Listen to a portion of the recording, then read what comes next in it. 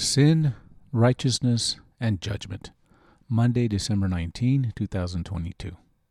When he comes, he will admonish the world regarding sin, regarding righteousness, and regarding judgment. John 16:8. How do these three words connect? Why are they placed together in this specific text? Who speaks these words? Are they solely applied to people in general, or do they have a personal application? I'm certain the verse has a special application, specifically to all unbelievers. Through the Holy Spirit, the world is convicted of their lost condition, specifically the bondage to sin and all its derivatives.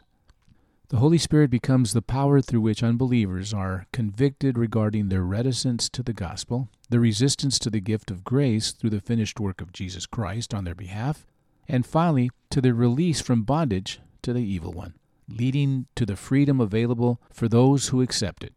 It is a powerful statement of the work of the Holy Spirit on behalf of all humanity. But how about us individually? How does the Holy Spirit power apply to me personally? I want to experience Holy Spirit power, but I languish in a fickle faith and a tenuous testimony. What is Jesus saying to me today and every day of my spiritual journey? How do those three words apply to me and to all those seeking a higher ground of spirituality? So here goes. There are two elements at play, the Holy Spirit and faith. These are deal breakers when it comes to the abiding in Christ, that is, living a life of purpose and joy in Him. Number one, the Holy Spirit is convicting me of sin in my life.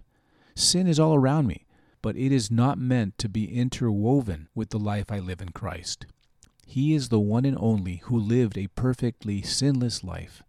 His perfection is mine. Sin may bite me, may trip me, might even deceive me, but my faith in Christ's complete work on my behalf draws me even closer to Him through the Holy Spirit. Number two, the Holy Spirit is convicting me of my tendency to lean on my own strength, when God's grace, through the vicarious death and resurrection of Jesus Christ, is sufficient. Period. I am compelled by the Holy Spirit to live a life of loving service and genuine love for others.